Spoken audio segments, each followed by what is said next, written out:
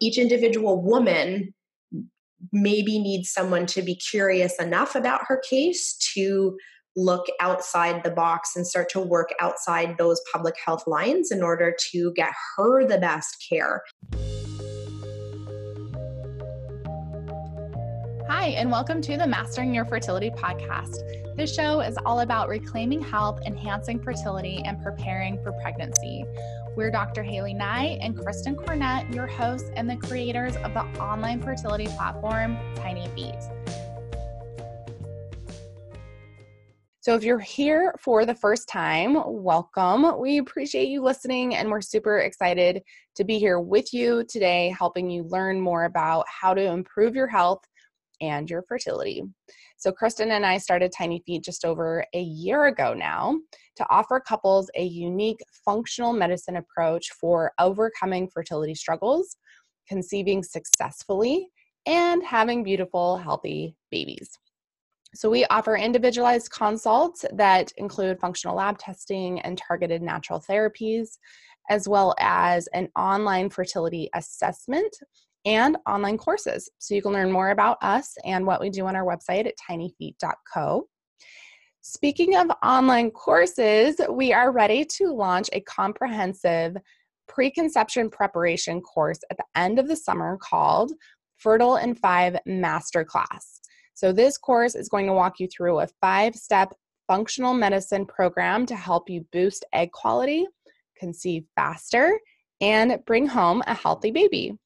So throughout this course, we're going to be teaching you about essential lab tests and health considerations to discuss with your doctor, a complete fertility nutrition plan with recipes to get you started, a comprehensive supplement protocol for preconception, pregnancy, and breastfeeding, how to detox your environment to support hormone balance and baby's development, and specific lifestyle changes that you can get that can help you get and stay pregnant.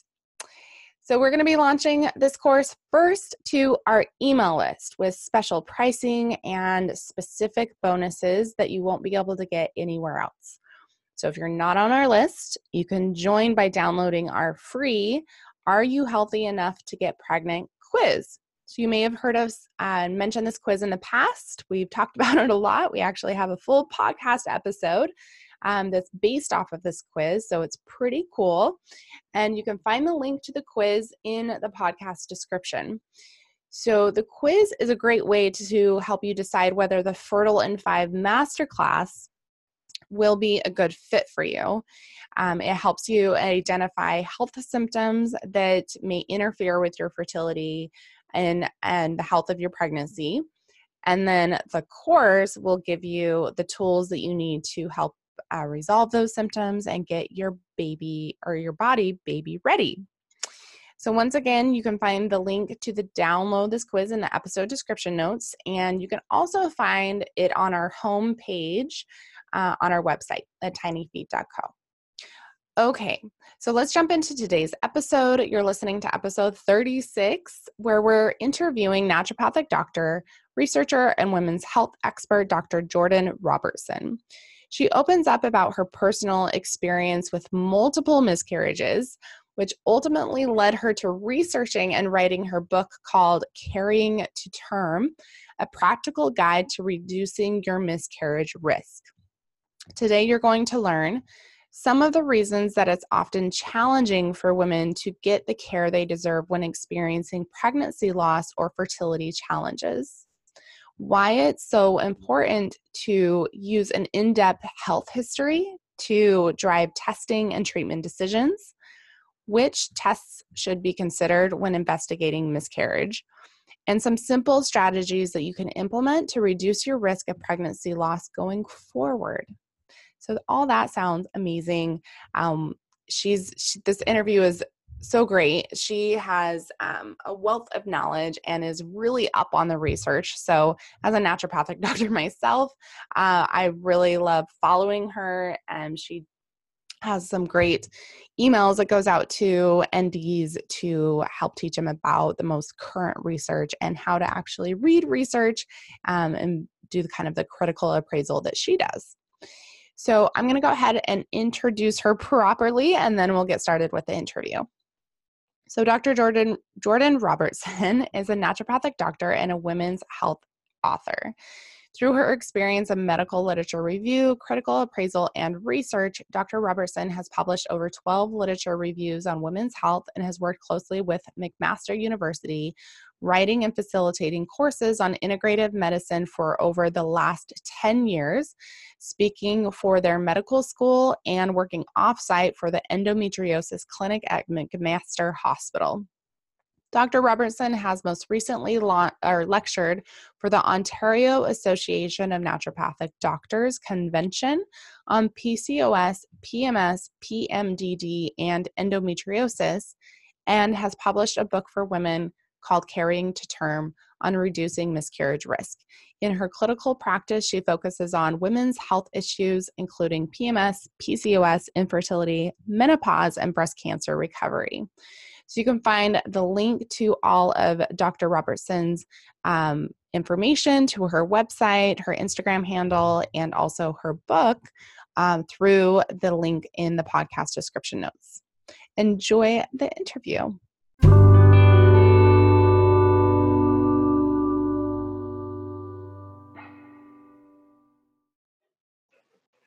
All right. Welcome, Dr. Jordan Robertson. Thank you so much for being with us on the Mastering Your Fertility podcast this morning.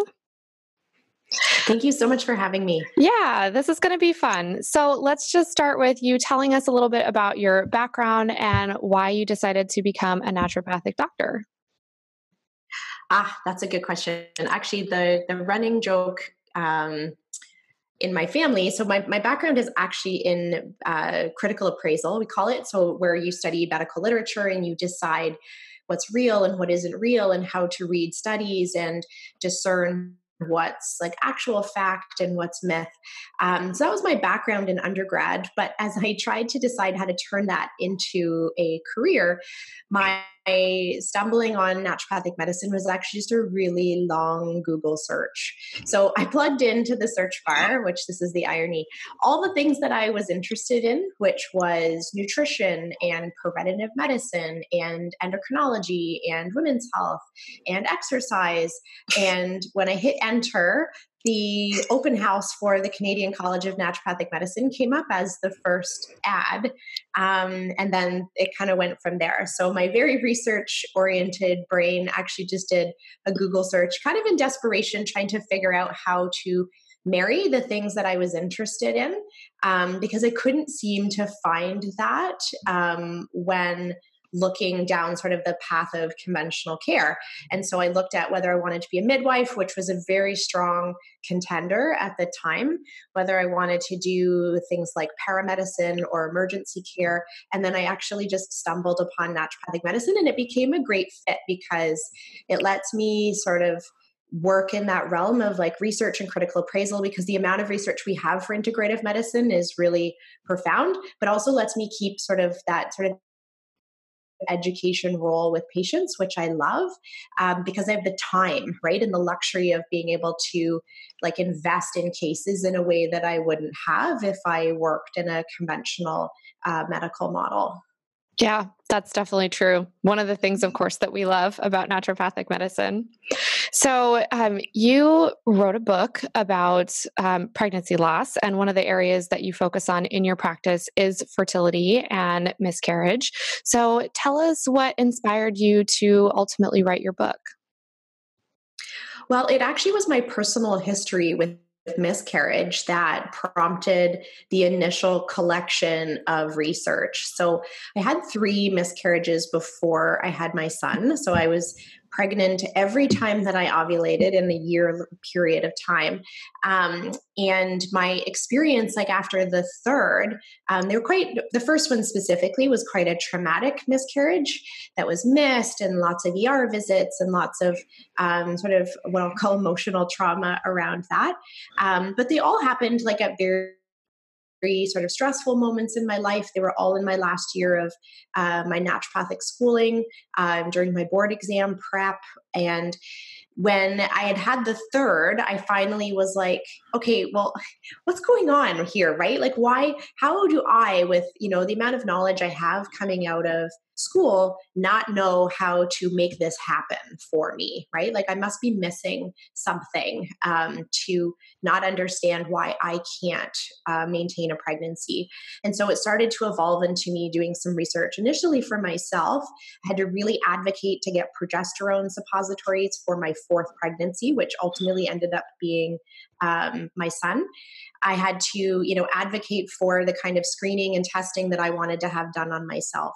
And so I started to collect this information originally from like a personal perspective, but then started to realize that we actually should be taking a much more proactive and functional medicine perspective when we look at miscarriage. And the thing that sort of lights my brain on fire in practice is when naturopathic doctors have something so vital to offer medical care for women. So things like polycystic ovarian syndrome, things like miscarriage, we have an incredible role to play. And so I got so excited by just the potential for what we could do for patients that I then really started collecting information over an 8 or 10 year period of time that sort of turned into the book, because by the end of it, I had read every single article that was published about miscarriage over a 10-year period and felt very confident that I could pull that together to help other women not have to go through what I had gone through. Yeah, definitely. Well, and I think it's so helpful that you collected that information and that it was very evidence-based, because I think that's ultimately what is kind of going to create that bridge between naturopathic and functional medicine and the traditional medical model. So presenting it in that way, I think, is really helpful in, educating other types of practitioners that may not be staying up on some of this research, largely because they don't have time, right? Right. I have a question too, because when you talked about advocating for yourself to get the progesterone, to get the proper tests done, do you feel like that's changed at all in the conventional medicine world? Or do you feel like a lot of the listeners out there are probably struggling with that same thing? Hence is probably why you wrote the book, to educate them and say, here's what to ask your doctor for. But it just seems like there's such a gap there still. Because in your particular situation, you had 3 miscarriages, which at that time was the definition of recurrent miscarriage, and is when conventional medicine should step in and say, let's do this, this, and this. So I'm just curious to get a little more information about your personal experience and what it was like to advocate for yourself. Yeah, it wasn't easy because even like I came in with like an incredible bigger knowledge base than sort of the average patient, right? I was a graduate from a naturopathic medical school, sitting in my family doctor's office, asking for a prescription they were very hesitant to give me. And I remember at that time feeling like I shouldn't have to be like banging the door down for this prescription. Like, it's very well indicated. And I was already pregnant, right? So I'd had my 4th positive pregnancy test in 9 months. And I remember just feeling really disheartened that I needed to go to that length of essentially begging for a drug. I mean, that was 10 years ago, or almost 11 years ago now. So I think the landscape of fertility medicine has changed a little bit. I did cite in the book, 75% of all cases where there's some kind of reproductive technology or patients are in a fertility clinic setting are being offered progesterone as part of their care. So there's a huge percentage of women that are now being offered progesterone when they're in a fertility clinic setting. The question is are we getting women into that setting fast enough or often enough? Or are we over-treating women? Maybe some women don't need to be in that setting if they had access to simple strategies like progesterone, like adequate thyroid supplementation. Like, maybe they wouldn't even need to be in a fertility clinic, right? So I think more women are likely getting access to that care. The question is, are we doing that for the right reasons? I'm not sure, right? That might just be a trend that we see because, we see so much reproductive and endocrine issues in women in this generation, that we're fast forwarding them into fertility clinics faster. Our age of women even starting to try to have a family is also older. And so women are qualifying for fertility care maybe sort of faster along their process than women had been 10, 15, 20 years ago. So I'm not sure how to evaluate that, but at least we know now that when women are being treated professionally by a fertility clinic, the vast majority of them are being offered progesterone, which is a very positive step, right? Right. Definitely. Well, especially, given the safety of a drug like that and, the potential benefit as well. It seems kind of crazy that it was so difficult for you to have to advocate for that prescription. I know, like in hindsight, it's just, it blows my mind that it took that much. And thank goodness I was so stubborn, right? Because now I have a, beautiful 10-year-old son as a result of, me being such a hard ass. Well, it can definitely pay off to take that stance. So I have a question about research. And so in your book, you talk in several places about studies that you'd like to see done, but that haven't been done yet. So do you think that we're behind in our research in women's medicine and fertility? And, if so, where do you think our gaps are? That is a huge question. I mean, there's definitely a positive, and I hate the word trend, but there's a positive trend towards having more studies published that are looking at fertility and in the way that I'm going to say that it should be, right? In a more complex way, where I'll use PCOS. That's kind of the perfect example. Our diagnostic criteria for PCOS used to be incorrect, right? We used to need women to have a positive ultrasound for them, like an ultrasound with cysts, to qualify as being called PCOS. Fast forward 20 years and that is no longer part of the diagnostic criteria. You don't need to have cysts. And so in some ways, the research is getting better and better, right? As we evolve. Is it happening at a rate that I'd like to see? Maybe not.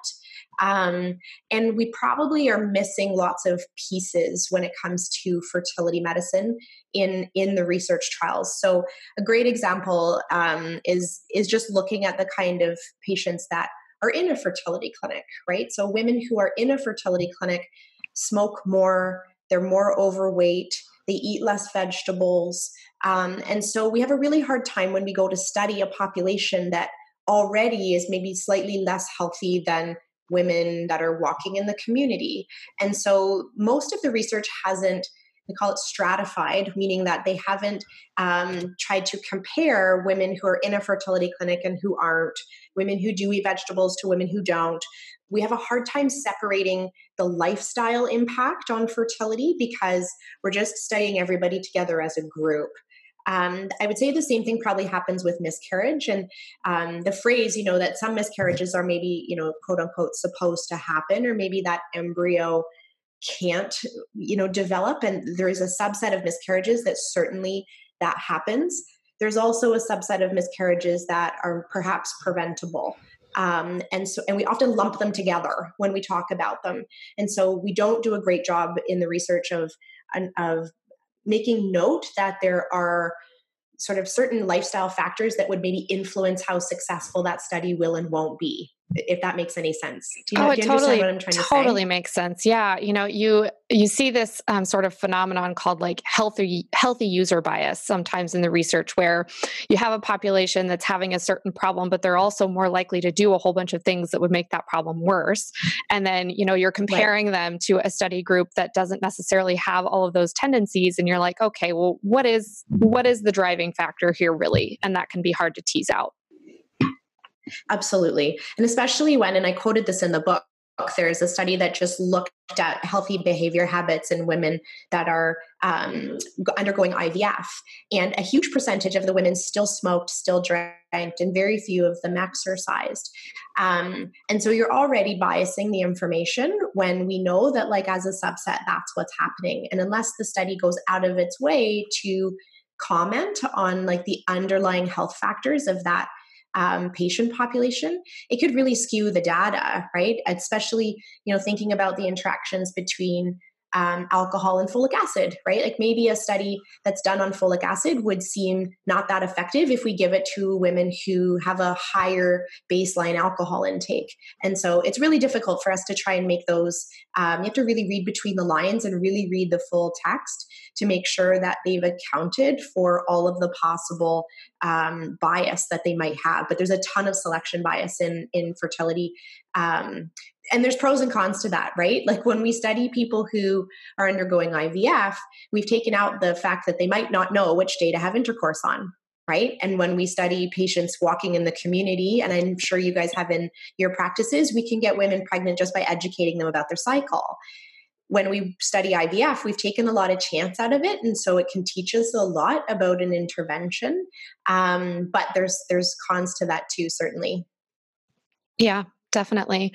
Well, I think it's so difficult, when you're trying to study the impact of diet and lifestyle to design a study that teases out like one variable's impact.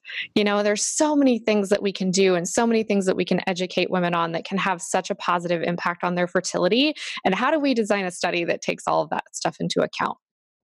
That's difficult, particularly in nutrition, which is my area of expertise. Yeah, right. Absolutely. And then really, because we study things that way, it makes our patient population also want to do one or two things to try and enhance their fertility, right? And so when you give them a list of 5 or 6 things that are positive, they'll say, well, how will we know which one is working? My answer is, well, I'm not sure we care, right? Yeah, if you get pregnant, who cares?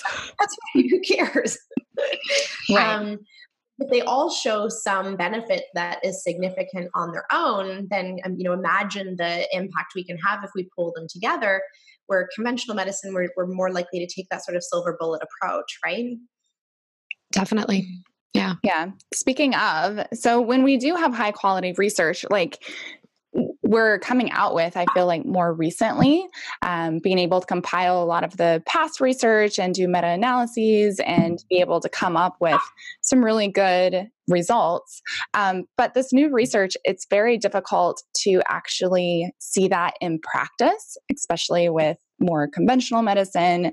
They're a little behind unless you're like at a fertility clinic that is really up on the research and is taking the approach of applying that research with their current patient base. But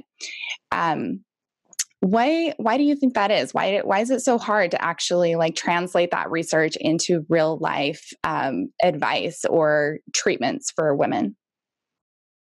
That's a great question. I think, one of the challenges we face at least in Ontario, is that the majority of healthcare is funded by the publicly funded healthcare system, which needs some rules, right, in order to create structure. And so a great example of this would be thyroid health. It is not standard practice to run thyroid antibodies in women who are struggling with hypothyroidism. And so for women who have secondary infertility, meaning they have one healthy baby and they've had now miscarriages trying to have their second, that step is not taken as part of like regularly funded public health, because that test in their opinion doesn't offer additional information. It doesn't change how they treat women. And so for us, that ends up being an area where we can certainly like expose the maybe possible diagnosis or cause for the recurrent miscarriages. And so on one hand, I understand why medicine needs rules in order to create some kind of construct that physicians can work under. They need to create some kind of standards of care. To develop and to evolve standards of care takes an immense amount of time and research and effort and money, and for us to be like absolutely certain that that new research is relevant, right? And sometimes new research compared to old research is really a drop in the bucket, and we need to gather more information before that becomes standard practice. Being an off public health practitioner, I have the luxury again of being able to apply research as it comes. And so we have the ability to read something and say, you know what, the research actually is suggesting that testing thyroid antibodies for secondary infertility is a maybe the best approach or best practice. And so I have that ability to sort of walk outside that box or color outside the lines. But I certainly understand, especially when health is being delivered at the level of public health, they're trying to do the most amount of good for the most amount of people with maybe the least amount of resources, right? But it is challenging to evolve standards of care because when new research comes out, like just the amount of information that was before it, right? We need those new studies to really outweigh what's been done in the past. So even in the book, I talk about the difference between using desiccated thyroid hormone and Synthroid or Eltroxin or levothyroxine. The reason we can't suggest using desiccated thyroid is just the amount of research on levothyroxine just like monstrously outweighs the data for desiccated. And so I can't, ethically suggest that we would use natural thyroid hormone when maybe we do have a little bit of research that there's no harm. I just can't beat it, right, with the amount of research we have for synthetic thyroid hormone. And so the standard kind of has to sit there until we can be sure without a shadow of a doubt that it's, that they're equivocal, right? Yeah. But it's tough because each individual woman maybe needs someone to be curious enough about her case to look outside the box and start to work outside those public health lines in order to get her the best care, right? Because public health wasn't designed for her. It was designed to treat the mass. When we look at each individual patient, she may need something that isn't conventional, right? She might have an autoimmune disease, or she might have a unique case that requires us to look at it with like a much more progressive lens than what the standards of care have suggested. That's a really good point. And I think that just lends to the point that we've mentioned before is that every section of medicine has their expertise. So conventional medicine or public health is going to have their place and their expertise, but then you also have more progressive practitioners like ourselves that might be able to bring something else to the table that conventional medicine won't be able to. I also wanted to ask the question on the flip side of that is that speaking of more progressive practitioners, I feel like sometimes they can take research that doesn't have a lot of studies on it, or maybe they might take like one particular study. Let's take an example for like the keto diet, and they show that it's amazing. You lose weight.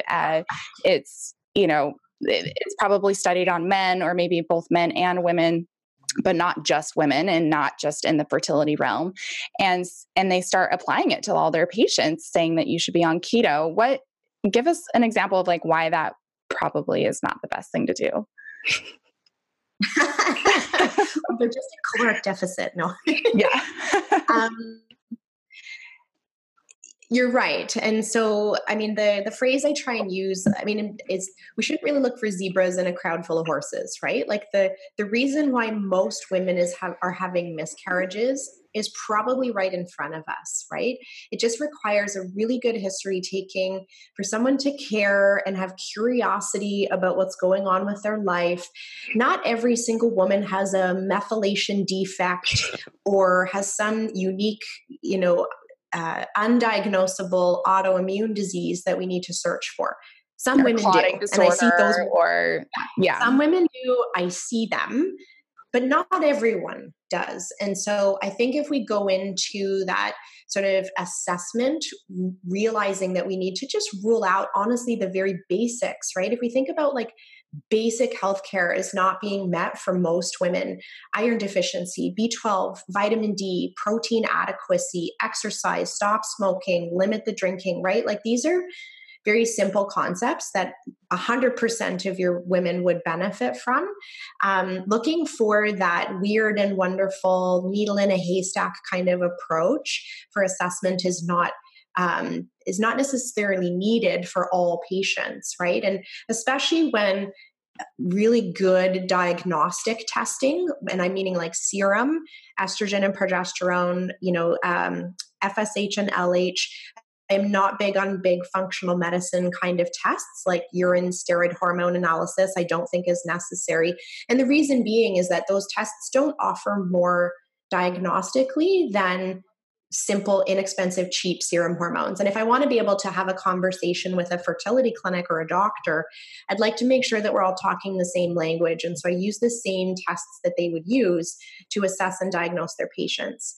I think when we start to apply treatment across the board, so your example of like the keto diet or whatnot, in some ways, that's a bit of a lazy way to practice, right? Like in theory, maybe everyone would benefit from reducing their sugar intake and whatnot, but I don't think that really honors like what's best for the patient in front of you if you are blindly prescribing things across the board and getting really excited and attached to research that maybe doesn't have the kind of like merit that I would want to see. There are not that many studies that have looked strictly at diet and miscarriage, and I like fully admit that in the book. But the couple that we do have, we should cling to because that's like literally the best evidence we have, right? Right. Yeah. It just reminds me of this patient that I was seeing who is now pregnant, which is so exciting. But she came from another practitioner that told her that she needed to be on a keto diet and needed to stick to like 5% carbs or something really, really low. And I think it was because her past history was that she was having issues with like hypoglycemia, just a really fast metabolism. And, but as she was trying to get pregnant, I was just thinking like, no, that's way too low. 5% of carbs. First of all, it's going to make you so super stressed. Like that is a really hard diet to follow. I was going to say she's too tired and cranky to have sex now. Yeah, exactly. Like libido just crashed. Like no way she's getting pregnant. So I think, sometimes practitioners can just look at one little piece of the picture and be like, oh, you have hypoglycemia or you're having issues with, blood sugar balance. You need to just go full on keto. And it's like, no, you really got to take, just like you were saying, each individual and look at the full picture and understand what their goals are. Oh, you're trying to get pregnant. Like your goal isn't to completely cure your hypoglycemia for the rest of your life. Like your goal is to get pregnant. So how do we do that in a very safe manner? Anyway, so moving on. So with newer, I think we actually already addressed this next question that we wanted to ask you because you were talking about how in the public health that they don't test thyroid antibodies.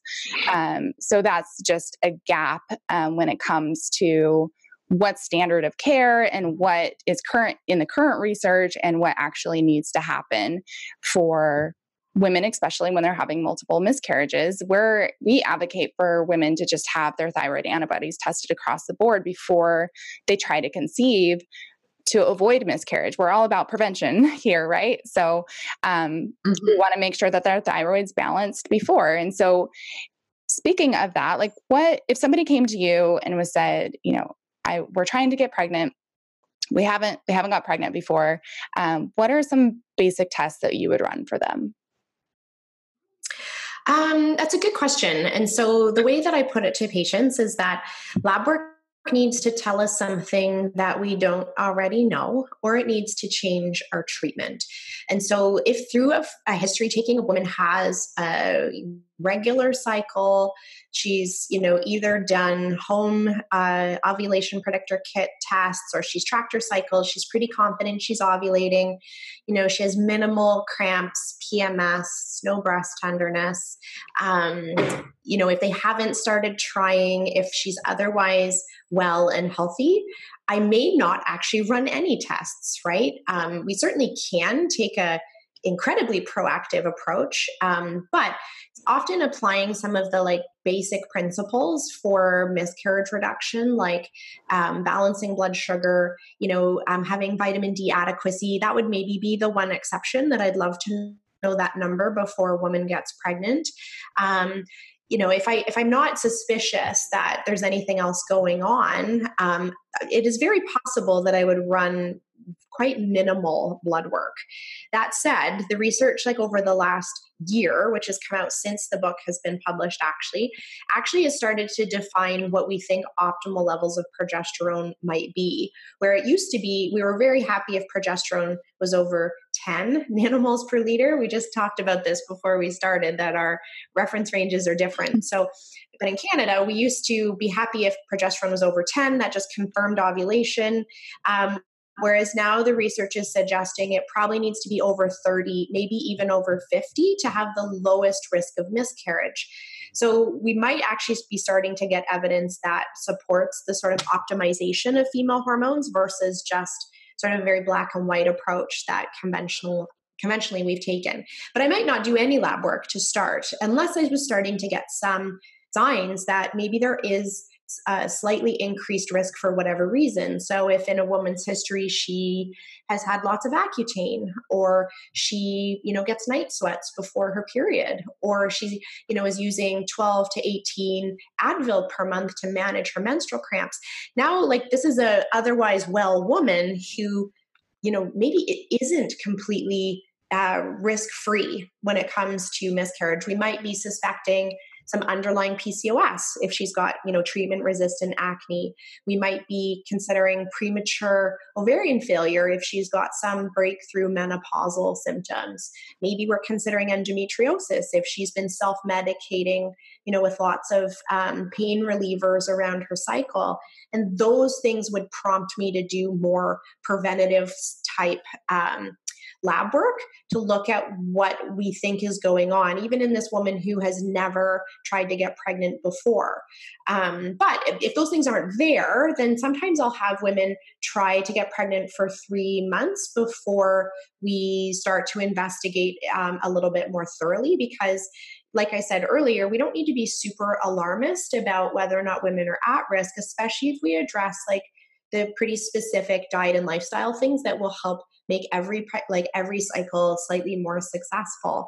But the majority of women have some like secrets hidden in their history taking that might give us clues as to what's going on, right? If women have been on the pill like their entire reproductive life, well, why, right? Why did you go on that in the first place? How did that work for you? Did you have side effects from that? Like, there are a lot of things we can tease out from that history that would maybe have us do some preventative lab work. If their mom has hypothyroidism, right? There's things, they have a co-diagnosis of celiac. Then I'm a little bit more proactive with the lab work, because I can see that there's maybe some areas that should be more thoroughly assessed before we try and get pregnant. I think that's one of the things that's so great about naturopathic medicine is the depth of the intake that you do with people. So you can start to really uncover some of these things that might be hiding and would hide from a conventional practitioner that just really doesn't have the time. I always think it's interesting that when a woman already has like a primary care physician and she goes into that person and says, okay, I want to get pregnant now. Is that person going to do like a thorough fertility specific, women's health specific questionnaire or intake with that person that they're already seeing as a patient? Probably not. But could we be missing some signs of hypothyroidism? Would we know whether or not her vitamin D is sufficient? Would we know exactly what clues might be in her menstrual cycle that might tell us that there could be an underlying hormonal imbalance? And that's just what I love about spending the time to do the intake. And I think some people are so used to living with symptoms that are annoying, but they're not so disruptive that it's like bringing somebody into the doctor to say, oh, there's something wrong with me. And we just get so used to those symptoms that we don't think of them as a problem. And that's what I think is great about doing such a thorough intake, is that you can uncover some of those things. And women are like, oh, I didn't know that it wasn't normal for me to have, excruciating menstrual cramps every single month, or for me to have acne every single month, or for me to want to kill my husband every time I start my period. Mm-hmm. So yeah, true. That's such a good point. Like, I think most of that we need to reframe the way we think about women's health issues to say they're common, right? They're not normal.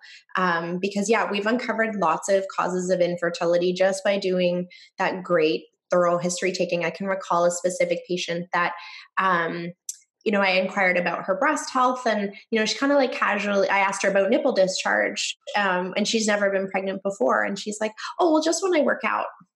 Right. I was like, well, what? Like, go back. And so it turns out that she has galactorrhea, right? But it only happened when she had a sports bra on, and she would get the like nipple stimulation and she would have milk let down, but she's never had a baby. And so it was only then, like after having that thorough, she's like, oh, no one at the fertility clinics ever asked me about breast health. And they also had never run prolactin. And so it ended up that was part of her case and something that was getting in the way of her having a successful cycle. And so, yeah, it really like, you have to go back to like the beginning. And even we're starting to see, and I've spent a lot of time in the last year researching PCOS, women who were born small for their gestational age are at a higher risk of developing PCOS in their lifetime. So I now even go back and ask about like maternal health, and what that pregnancy was like for that woman. Did her mom have gestational diabetes? Did her mom have preeclampsia? Was she born small for gestational age? Because it actually increases her likelihood of having a small placenta, small for gestational age babies, but also all of the risk factors that create increased likelihood of miscarriage. And so my history taking like is now even going back one generation because of what we're learning about that sort of epigenetic experience with specifically PCOS. Yeah, I love that. And I love that we're starting to do a little bit of that research into like the in utero environment and how that impacts the development of that child and how that can ultimately impact, especially for women, what their reproductive years really look like in terms of symptoms and, what their risks are during pregnancy. So I think that's awesome that you're going back that far. And, I think we asked some questions about like whether or not somebody was birthed vaginally or by cesarean and whether or not they were breastfed. But I love the idea of asking more about what their mom's pregnancy was like with them. That's great. Yeah, I'm sure it's very fascinating to the patient / client too, of like, why does that matter? It is. And so many women don't, so many women don't realize that they live their entire life with their eggs, right? And so their health history from the beginning actually will impact their fertility care. Even my daughter, who's 7, came home from school after learning about the female body, and she says, Mommy, my teacher didn't know that her eggs have been in there her whole life.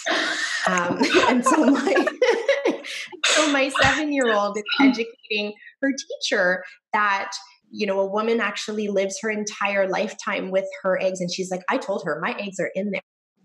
Right. And so, but even that knowledge that is to so cute. Recognize that the way that a woman's like entire health history actually impacts her fertility, like this is knowledge that I think is vital for us to pass on, not just to women who are trying to conceive, but also for them to be able to pass to their daughters, right? That, we're getting a little bit of evidence that maybe Accutane lowers ovarian reserve, right? We're getting some more and more women being diagnosed with cancers at younger ages, exposed to chemotherapy, who now are trying to get pregnant. We have a lot to learn, I think, about just the way that our environment and drugs and whatnot are impacting fertility for women. But like having them understand that, I think, is so key, because they're just missing that knowledge. It's not that they don't want to have good fertility. No one's ever given them a reason to kind of care about it, right? Right. Well, I think that there's this sort of hints at an underlying problem in conventional medicine, which is healthcare versus disease care, and how we educate people about what it actually means to be healthy and why they need to spend time investing in preventative care to keep themselves healthy, to preserve health, and then ultimately, for women in their reproductive years, preserve fertility. And I just don't think that we have that mindset. We're very reactive in healthcare as opposed to proactive. We go to the doctor when there's something wrong, and doctors will look at tests and go, okay, yeah, now you're firmly out of range for this. They're not necessarily looking for signs that something might become wrong in the future. They're like, are you out of range? If you're not, then you're healthy. And I think that kind of gives us just the wrong mentality about our health and about our fertility. Mm-hmm. Yeah. Yep. You're so right. Yeah. I had, have a patient with premature ovarian failure at age 16. It was primary, amenorrhea. which just means she never got her period. And she was put on birth control for 10 years. And she came to me because she wanted to get off birth control because she wanted to get pregnant. And it was just a really hard conversation with her that I was the very first practitioner to actually tell her, you're not going to be able to get pregnant. And that, in fact, you shouldn't be on birth control. You need to be on bioidentical hormones because you have this genetic condition or something happened to where, you have premature ovarian failure, which, her FSH was well over 100 and her AMH was 0. So it was just, there was really no chance. But it was interesting because I had a conversation with her of like, because she's very interested in wanting to know why, which is totally understandable. And I told her to have a conversation with her mother as, learn more about how your experience was, or her experience was when you were in utero, and maybe even before, like, where did she work? Was there any exposures during pregnancy? And it was a really interesting conversation to have with her because it was just like, she never thought that it could actually be something that her mother was exposed to, that maybe she absolutely had nothing to do with the premature ovarian failure, that it was something that potentially was caused way before she was even conceived or during utero. Well, it's definitely disappointing that there's so many environmental factors that we, especially obviously as children, when we have absolutely no control over any of that stuff. And, it's unfortunate that we do live in an environment where we don't always have control over the things that we're exposed to and things that can literally affect the entire course of our lives. And that's a whole other soapbox, but I thought I would just, mention that. That's a different podcast episode. Exactly. So I know that you wanted to, or in your book, you actually took a pretty firm stance on alcohol and caffeine exposure for women and potentially men as well. Yeah. So could you give us a little more background on that and the research that you found? Sure. Yeah, I do take a firm, hard stance on it. I think because culturally, we take a pretty wishy-washy stance on things that are not healthy, but that are still endemic in culture for fear of disappointing someone or making someone upset.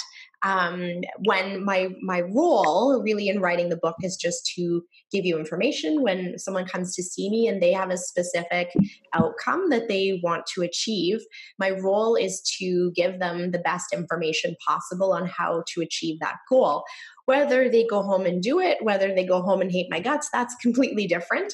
But the evidence for caffeine and alcohol is quite compelling. And if we had a drug that did the same thing or did the opposite, right? We jump all over that, right? Being very excited. If a drug reduced miscarriage as much as alcohol caused miscarriage, we'd be prescribing it to every woman in a fertility clinic. But yet, when it's something that's cultural and something that's dietary and something that maybe requires a hard conversation or work on the patient's part, suddenly we're a little shy about recommending it, without a shadow of a doubt. Now, most of the research, like I said, on diet is pretty sparse. But what we do know is that couples that have any alcohol during an IVF cycle, and so this was actually just a short duration, right? They really just track these couples maybe for 4 to 6 weeks prior to their IVF transfer. And women or men who had had any alcohol in that 4-week period of time, their failure rate was twice as high as the couples who abstained from alcohol during the same period of time. We're talking about like a doubling of the failure rate, meaning that people who abstained were twice as successful as people who drank in the 4 weeks. And given that such a huge percentage of patients still drink in that window of time, right, which was found in a different study that was just observing health behavior, if 20% of couples are still drinking in that last 4 weeks, you can't tell me that that's just not an education issue, right? Like, and I say in the book, right, it's like the biggest effing day of their year. Did anyone tell them, right, that not having a drink for 4 weeks before might double the likelihood of their success? Now, my guess is for women that abstinence longer than 4 weeks probably has a positive impact, given that her egg quality, like we said, is there her entire lifetime. And so she may do better with like low to moderate drinking or less or abstinence before she even attempts to get pregnant. But the research was specifically done on those last 4 weeks. And even just taking it out for 4 weeks had a really profound impact on the success of their IVF cycles. And the same goes for men. We know there's a dose dependent effect on sperm quality and quantity when men drink. So the more they drink, the lower their sperm volume, the more DNA damage. We know that there's a linear relationship there. The problem with studying men is that we've really underemphasized the importance of sperm quality, because most technology just like literally takes the most healthy one and we don't care about the rest. And so if on average they're all crappy, we don't care. But the data is showing that the more they drink, the worse their sperm quality is, which you can't tell me that that's not important, even though we don't have a study on it specifically yet. So that's the most sort of compelling evidence we have for alcohol.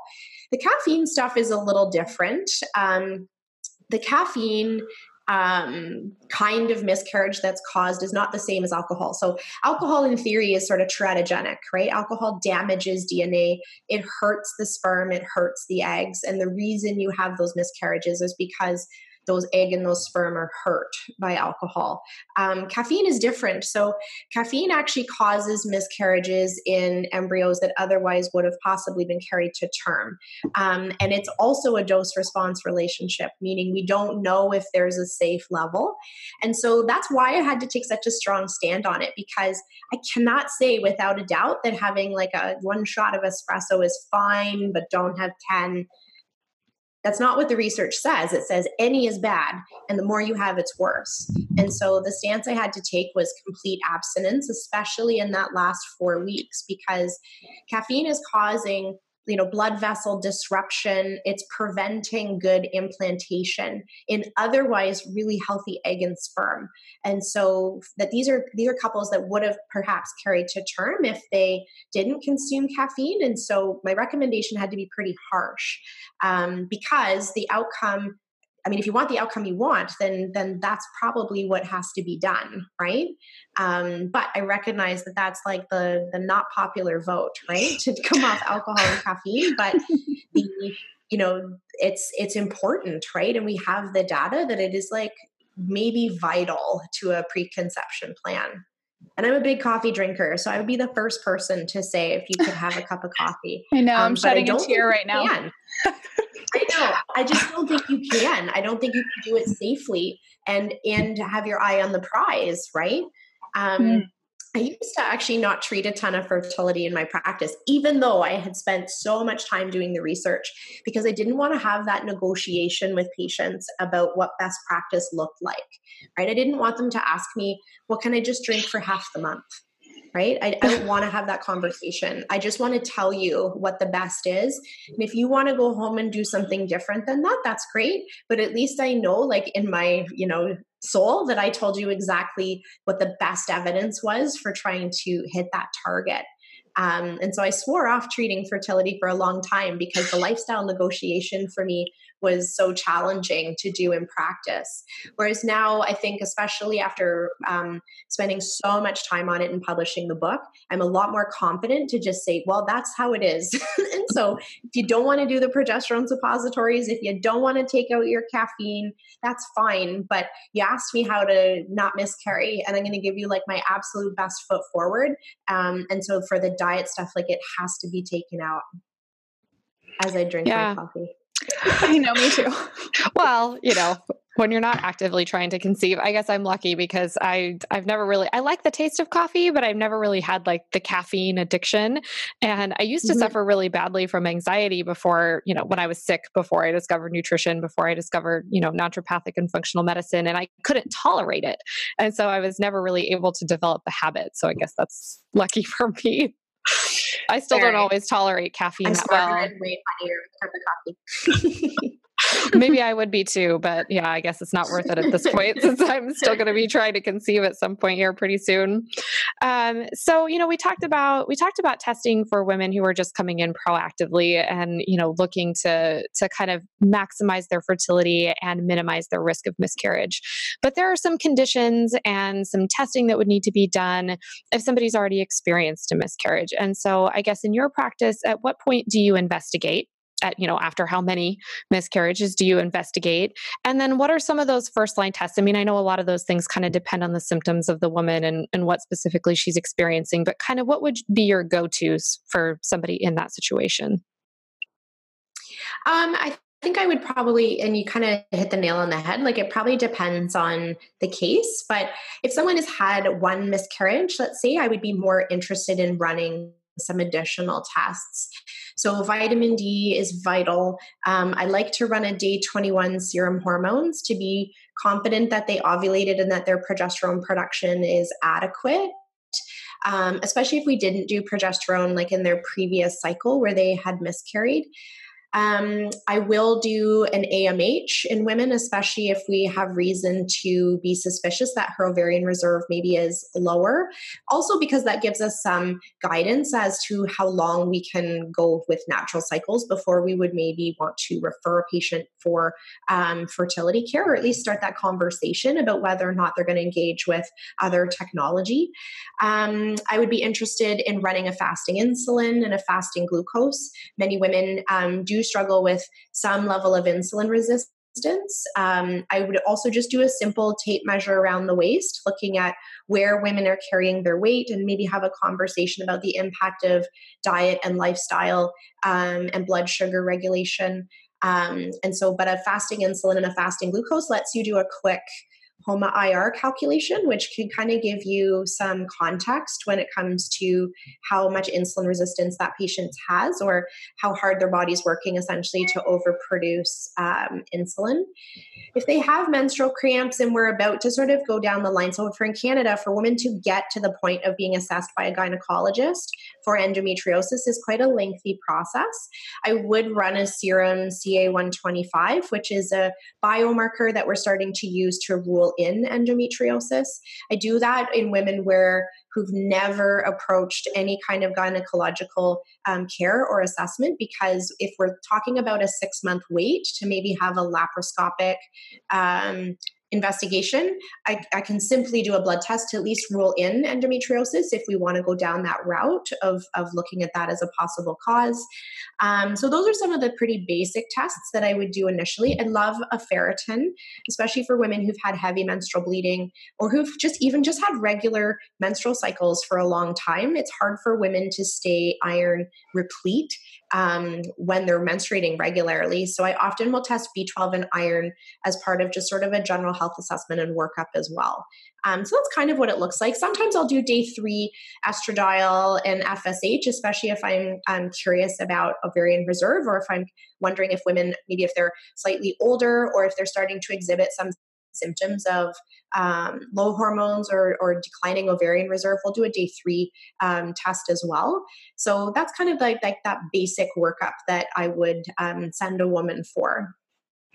So how about cortisol? Because you mentioned that in the book as kind of I was just relevant. You mentioned it in the book as sort of relevant to every woman, whatever boat they're in, whether it's they've already miscarried or, preconception. And, you talk about your personal story with miscarriages being, in your opinion, very highly related to stress. So talk about cortisol, talk about how stress affects fertility, how it can impact miscarriage risk, and maybe what we should be doing about that as women.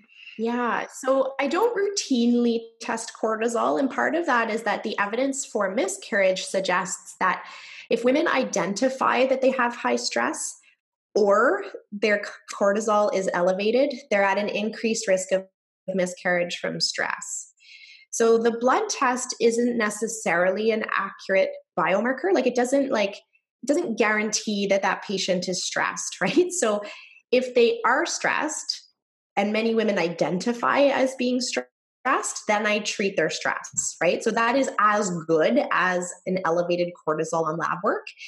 If they don't identify stress as being part of their health, but I see, a PCOS picture, which sometimes has really high adrenal involvement, if they are exhibiting other signs and symptoms, maybe of dysregulated cortisol, so like circadian rhythm issues, or if they work night shift, or if they have, blood pressure issues, something that maybe would make me believe that their cortisol levels should be evaluated, then I'll run that as a test. But I will say that the vast majority of women that I end up working with just identify that they have stress. And technically, according to the research, that's as good as a positive cortisol. So when we talk about it, I talk about the influence of stress on fertility with all of my patients, because for men and women, so even if I talk to the female patients and then this information gets brought home to have a conversation about stress and the impact of stress on fertility, we're wired to protect ourselves, right? And so for most women, their reproductive function goes down if they're stressed. And I would include, high intensity exercise or low calorie dieting, or even the keto diet, right? Like things that put a physiological stress on a patient have an increased likelihood of turning off ovulation. And so for women where maybe we're not sure if they're ovulating every month, I'll throw a cortisol in with their FSH on day 21, because sometimes that can give us an idea of whether or not their stress response is actually turning off their ovulatory function. But I have that conversation with everybody, right? And I talk about how, as you're going through your fertility journey, whether that's with me alone or whether that's with a fertility clinic, that when stress rises between ovulation and implantation, women actually have a higher miscarriage rate. And so that's where I think strategies like acupuncture, mindfulness, bringing in some of those practices so that during that 2-week window that women can at least keep their stress consistent, rather than having a heightened stress response, that their success is actually greater. But I don't routinely test it. And I think it's because so many women actually just identify that they're stressed. And that's kind of good enough, actually. Yeah, I think, one thing that might help some women, to have the test is to have like the proof on the piece of paper that this is something they need to address. I think for a lot of women, it's difficult. Stress is like in your mind, you're like, well, yeah, that's a problem, but I have so many things going on in my life and there's nothing I can do about it right now. And so I think sometimes seeing a positive, like really high cortisol on a piece of paper might be maybe like permission to slow down and stop and, just deal with that differently and prioritize their stress, as opposed to just sort of writing it off and saying, well, that's, too bad. That's just how my life is. It can't possibly be affecting my fertility that much. True. My problem is when it comes back normal. Right? Then I'm like, you still need to do all the things I said, even though your test was normal. Yeah. Fair point. Fair point. Touche. I understand what you mean. And I think the way that I frame it for women too is that most of the things we give women gold stars for, whether that's showing up to work or being a great parent or a great partner, she probably would still do some of those things even if her stress was impacting her health, right? So no matter how tired, cold, hungry, and lonely we are, if a saber-toothed tiger shows up, we run, right? And many women's work and exercise and their life is that saber-toothed tiger. And so they can keep running. It's how they feel in those quiet moments that I ask them to reflect on. So when you are quiet by yourself in your room, right? Like, how do you feel then, right? And that's sort of the best sort of perspective I can give women, that stress is impacting their health in the soft areas of their health. It's their mood, it's their PMS, it's their libido, it's their cravings. It's these small little signals that their stress is starting to influence and impact their fertility, not the fact that they can't go to their high intensity exercise or deliver a huge presentation. That's not where it shows up, because we're wired to do that. right? It's the way they feel when they're alone, right? And I would say if you're crying on your side of your bed in a towel after the shower, your stress is having an impact on your health. Doesn't matter to me whether or not, you just got home from a 5K run, right? That's the part we can do, even under really dire circumstances. It's like the rest of your health that starts to deteriorate. And especially for women, it shows up in their PMS. I can really relate to that. I think Kristen can too. She's like, you can just see her face. She's like, yeah. Well, I can relate to that, because my story is sort of that classic excessively elevated cortisol, very low progesterone presentation.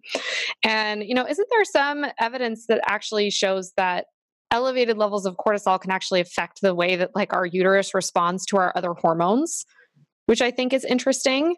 Any imbalance in the endocrine system, you have one hormone that's crazy out of whack, it's going to affect the way that your body responds to the other ones. But I think that's really interesting in particular for cortisol and how your uterine tissue might be able to respond to progesterone, for instance, in that luteal phase where it's so important to make sure that that uterine lining is being prepped properly for implantation. And then you mentioning stress goes up during that period and, either we don't get pregnant or we have a higher risk of miscarriage. So, yeah. Mm-hmm. So I guess we're probably coming to the end of things here. So we always like to ask all of our guests, what are your pearls of wisdom? What are your pieces of advice for women or couples who are on this journey? What do you want the takeaway to be of today's episode?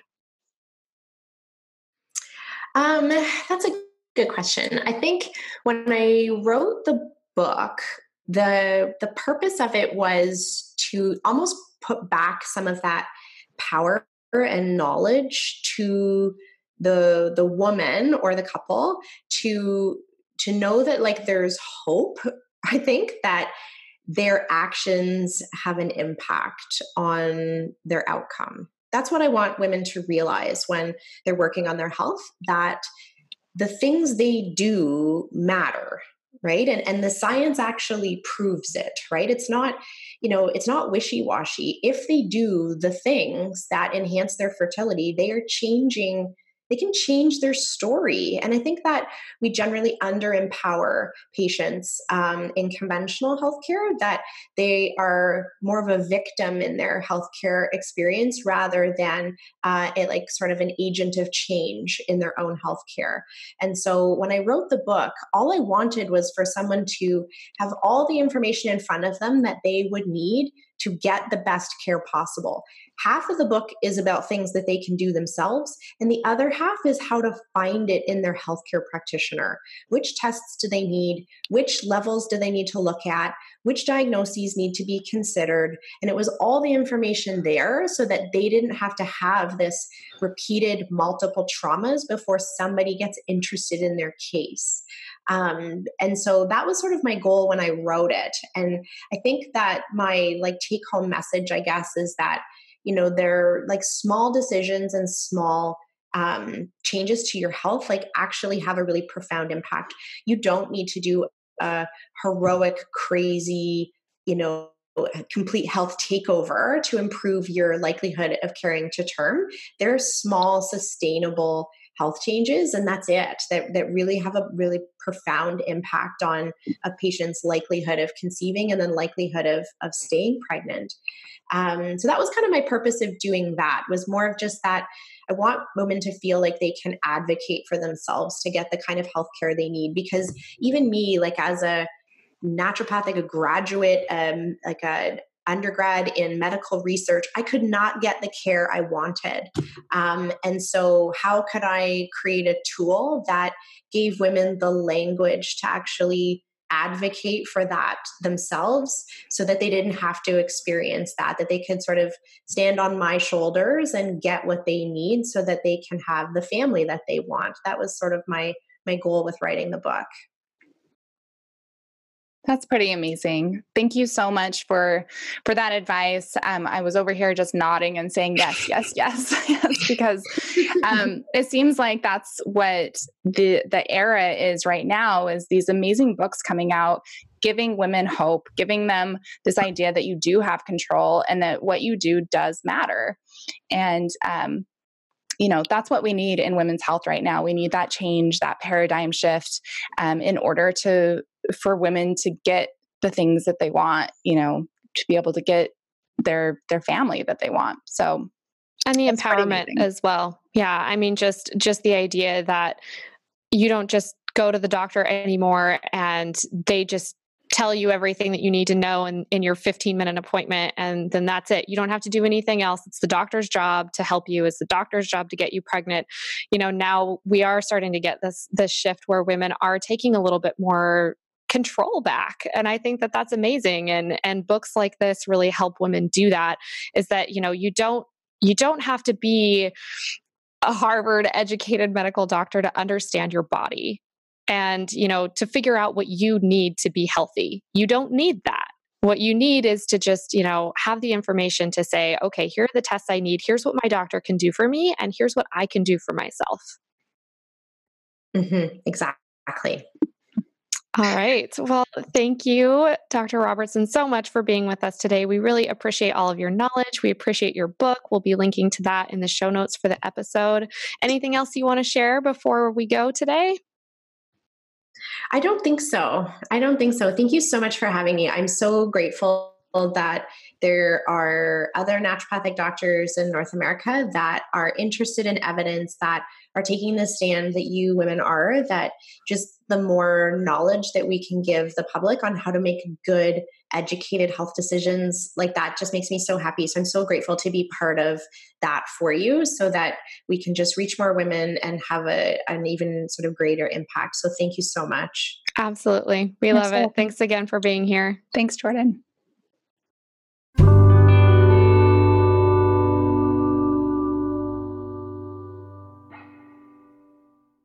All right, that's going to wrap it up for this week. Thank you so much for listening. We hope that you really enjoyed our conversation with Dr. Robertson. She is really amazing, just a wealth of information. And if you get a chance, head over to Amazon and pick up her book, Carrying to Term. I know that you're going to learn a lot with that book. I know that we certainly did. And you can also find links to her website and her Instagram on our website at the podcast episode. So tinyfeet.co/podcast. And the link is also in the podcast description notes. If you think this will be helpful to somebody that you know, maybe a girlfriend or a family member, please share with them. We would love to be able to spread the word about this important information. And also, if you feel so inclined, please leave us a rating or review on iTunes. We would also love to hear what you think about the podcast. And if you have any suggestions on upcoming topics, we are all ears. We would love to hear from you. So next week is going to be episode 37, and I cannot wait for this episode. I absolutely loved recording this interview. It's with Laura Adler. She is an environmental exposure expert. She's just is amazing. Her brain is full of great information and actionable steps on how to limit our exposure without it being overwhelming. So I learned a ton with this interview, and I know you guys will too. So stay tuned. Please subscribe to the podcast if you want to be notified, or hop on our mailing list. We'll send you out a notification just once a week to let you know that we have a new podcast out and give you a little background on what to expect. All right. Thanks again, and we'll see you back next week.